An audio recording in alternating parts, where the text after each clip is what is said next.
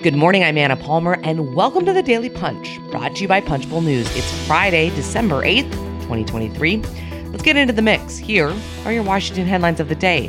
Number 1, the Do-Nothing Congress.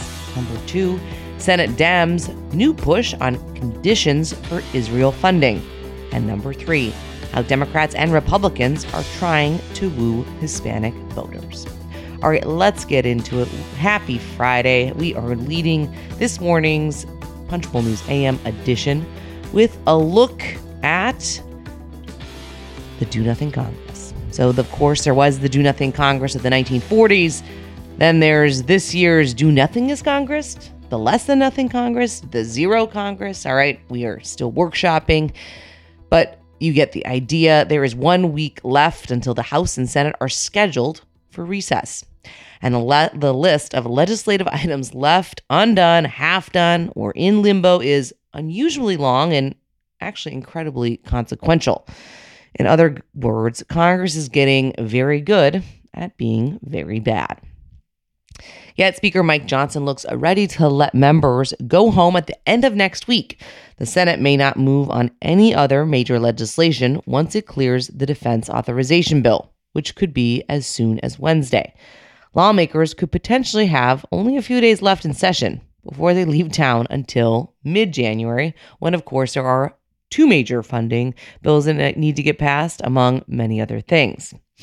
There are huge issues at stake: Ukraine, Israel, Taiwan, border security, government funding, FISA, FAA.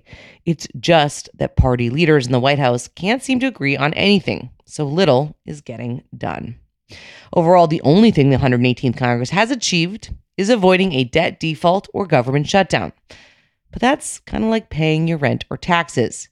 You don't get credit for doing what you should be doing anyway. So what has Congress accomplished this month? Not much. The House expelled a corrupt GOP lawmaker and censured a Democrat who improperly pulled a fire alarm. House GOP leaders may authorize an impeachment inquiry into President Joe Biden, even though they haven't shown he did anything definitively improper. And everyone knows he won't be removed from office anyway.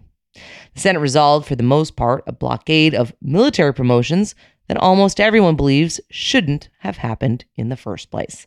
So let's talk about what is left unfinished. And spoiler alert, it is pretty alarming. First up on that list, border talks, immigration, and foreign aid. The Senate's bipartisan border security negotiations are back on for the moment. But if you consider the history of immigration and Congress, it's unlikely there will be a deal. Senators from both parties keep telling us that failure isn't an option and that aid for Ukraine and Israel is too important to let slide for another month or two. At the same time, senators are telegraphing just how difficult it will be to find enough votes in both chambers from lawmakers who want to help Ukraine, but are willing to accept restrictive border policies. If there's no agreement by the time the NDAA wraps up next week, it's hard to see the Senate staying in town. This would be a disaster for Ukraine funding, which already is in trouble in the GOP-run House. There are fundamental disagreements between the two parties over how to address the migrant crisis at the U.S.-Mexico border. Republicans want to implement policies that dramatically reduce border crossings, basically a return to the Trump era, while Democrats want to give DHS more resources to process migrant asylum claims at the border rather than paroling them inside the country. It's pretty remarkable to think that Israel, which both parties hold up as America's staunchest ally in the Middle East, could get no additional U.S. help this year, even as its forces are locked in a bloody battle against Hamas militants in Gaza. Number 2 unresolved issue at the FAA. The FAA's authority lapses on December 31st. As of now, there's no plan for extending it while the Senate haggles over a longer-term reauthorization bill. Aside from the NDAA, there aren't any other must-pass bills that a temporary FAA extension could ride on. The Senate could try to pass a short-term extension by unanimous consent, but all it takes is one senator to derail this, and the House would have just a few days to get it cleared. The NDAA, as we've been talking about, call us overly skeptical, but we have a sneaking suspicion that the annual Pentagon policy bill is on shaky ground in the House.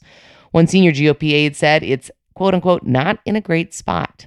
Johnson is under fire from conservatives for including a 4-month extension of FISA authority. The Senate is going to pass the NDAA next week, giving House Republican leadership a chance to get it done. The NDAA is going to be considered under suspension, meaning it will need a 2/3 majority for House passage.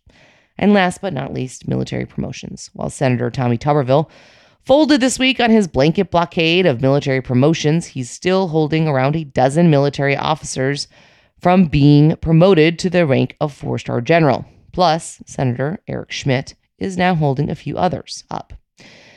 Without unanimous consent, it would take a few days to approve all of them. Top Democrats say they're willing to stay in session because these promotions would need to be sent back to the Armed Services Committee if they're not approved by year's end. All right, let's move on to the number 2 story of the morning. Senate Democrats unveiling a new push on conditions for Israel. More than a dozen Senate Democrats are pushing to condition U.S. military aid for Israel on its adherence to international laws for armed conflicts and delivery of humanitarian aid to Palestinian civilians in the war-torn Gaza Strip. Progressive senators, led by Senator Chris Van Hollen, introduced an amendment to the Israel-Ukraine-Taiwan supplemental funding bill that imposes these conditions. The proposal requires a report to Congress on each country's use of U.S.-supplied weapons. The effort is a reflection of some Democrats' criticism of Israel's military operations in Gaza, which began in response to the October 7th attack by Hamas terrorists. Several top Democrats have suggested Israel isn't doing enough to limit civilian casualties, pointing to the thousands of Palestinian deaths. They've argued that Israel's efforts to destroy Hamas have therefore been made less effective. The amendment applies to all countries receiving U.S. aid as part of President Joe Biden's new foreign aid funding request, so it doesn't mention Israel by name. But the senators who sponsored it are among those progressives who've urged Biden to do more to ensure that Israel's military is minimizing civilian casualties and allowing humanitarian assistance to enter Gaza. 5 of the Senate sponsors name Israel in their statements supporting the amendment. Let's move on to the number 3 story of the morning. House Democrats and Republicans trade border for economic issues as they're trying to reach Hispanic voters. While negotiations over immigration, border security, and the migrant crisis at the U.S.-Mexico border continue to dominate Capitol Hill, you won't see either party making those top issues when they're trying to reach Hispanic voters. House Republicans and Democrats alike told us they are instead focusing on kitchen table topics like the economy, healthcare, and education to win Hispanic votes in 2024. Some lawmakers say tagging immigration as the top issue for Hispanic voters is not only out of touch, but outdated. Both parties are trying to change the narrative. It's no secret that Republicans have made the situation at the U.S.-Mexico border a central issue during this Congress, even blocking legislation this week that didn't include more resources for border security. The border also remains a significant political liability for the Biden administration, with record high levels of illegal crossings every day. But the party's strategies are in line with what polling shows. Immigration and border issues are relatively low on the list of priorities for Hispanic voters. A November Unidos U.S. poll of 3,037 Latino voters found the cost of living, the economy, and healthcare were the top 3 issues. Immigration and border was the 6th highest rated issue that voters cared about. We go a lot deeper in this morning's edition on the Republican and Democratic strategy when it comes to how they're approaching Hispanic voters. Encourage you to take a look at punchbowl.news. Thank you so much for listening. We appreciate it. If you like the Daily Punch, please share it with your friends. Put it out there on social media. It's the best way for folks to find out about us. And you can go deeper on everything I talked about this morning and more by signing up for our free morning newsletter at punchbowl.news. Have a great day and stay safe, everybody.